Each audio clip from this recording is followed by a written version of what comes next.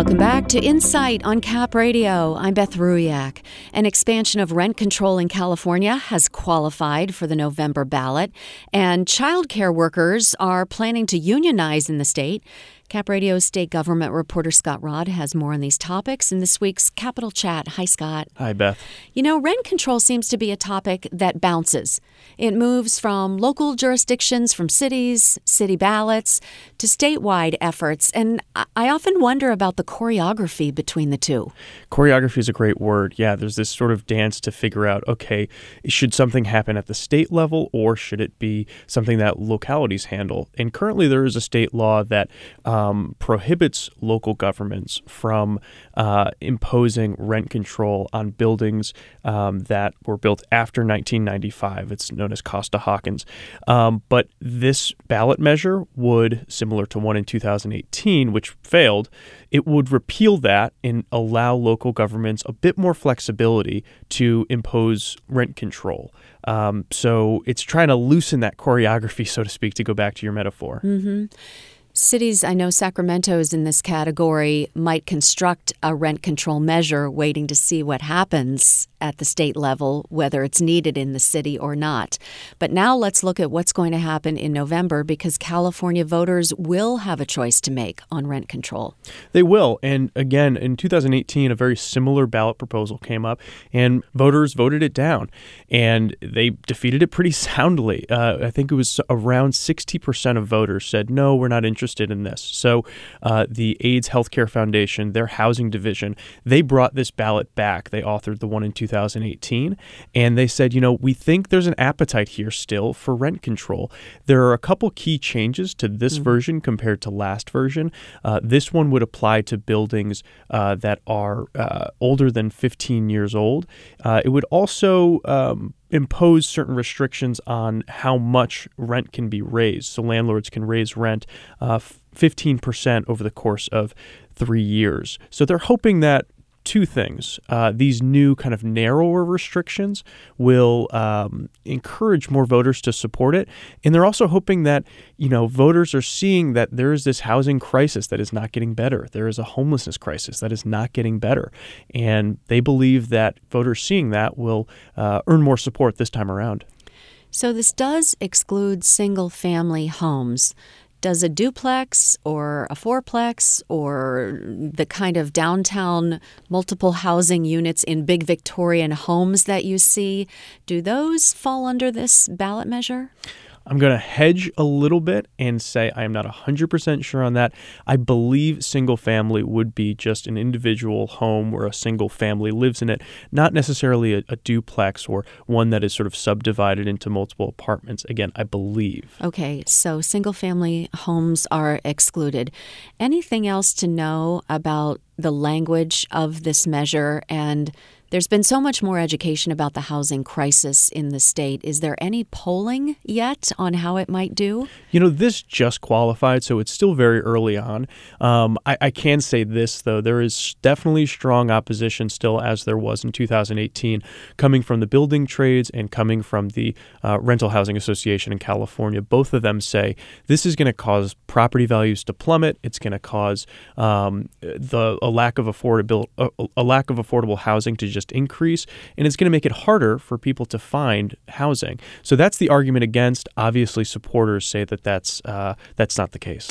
All right, I want to get to a second topic because Wednesday was a very big day at the state capitol for childcare providers, and hearing some of the conversation that came out of that rally is a window into the world of childcare providers, how they feel that they're looked at, treated, their issues with not only compensation, but healthcare and a number of other categories. Yeah, childcare workers have been pushing for a union for years. This is something that's in place in a number of other states, but in California, there isn't one. And there was some legislation passed last year, signed into law, that allows childcare providers to unionize. And yesterday, a large group of childcare providers came down to the Capitol and handed in about 8,000 union cards, which was an important step to formalizing this union. And they talked about how they feel as though their work is undervalued and underappreciated. In particular, I spoke to one childcare worker. She's been working for 50 years in childcare and had this to say. For years, the term babysitter still lingers over us, even though we are educated, have degrees, have permits to teach and everything else, or early educators, but we're still undervaluated as far as our abilities. They think we're just staying at home, eating bonbons and watching TV and watching kids. So we put a lot of work into this and effort and time, like I have. So I want to see that our profession gets recognized as a professional career and not just something people just do. And that's something that I heard over and over again yesterday, which was, this is giving us a seat at the table, but it's also reinforcing the legitimacy of childcare work. And that was a big part of why people are supporting a union.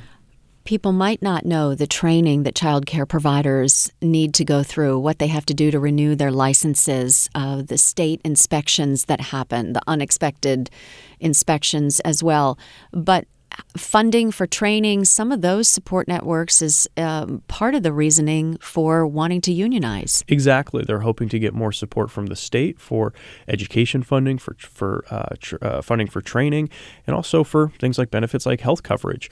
And it will also particularly help child care providers who provide care to children from low-income families that rely on subsidies. So this union will be able to negotiate with the state about how much they're getting paid as a result of these subsidies, because right now there really isn't much sway that they have in terms of negotiating with the state. The legislation has been introduced. It is AB 378, correct? So it was introduced, it was signed last year, so it is law now, and this is a matter of handing in union cards, having the union elections, and kind of formalizing it. There are 3 local unions that are banding together, that are working together on this: SEIU and UDW, and they're representing different regions in the state. So 8,000 plus union cards handed in. Any idea of how many child care providers in the state this could encompass? There are tens of thousands of child care workers across the state. It's estimated that those child care providers who give care to children from low-income families, it's over 40,000. So there are a good number of them. And again, those providers who give care to children from those low-income families, those are the ones who are really going to see the most benefit. So they're expecting child care providers from that 40,000 plus to really be kind of going all in on the union. Okay, anything else to know? We still don't have, at this moment, an official date for the governor's state of the state. That's right. They're not saying anything in terms of, when it may be. We're just sort of getting hints as to when it will be. We're standing at the ready. We're hoping we get a little more heads up than what we got for the budget, which was about 24 hours in terms of when the press conference was. So we're hoping that we get a bit more of a heads up, but we'll see. All right. Thank you, Scott. All right. Thank you. Scott Rodd is CapRadio's state government reporter. You can find more state government news at capradio.org/insight. You're listening to Insight on Cap Radio.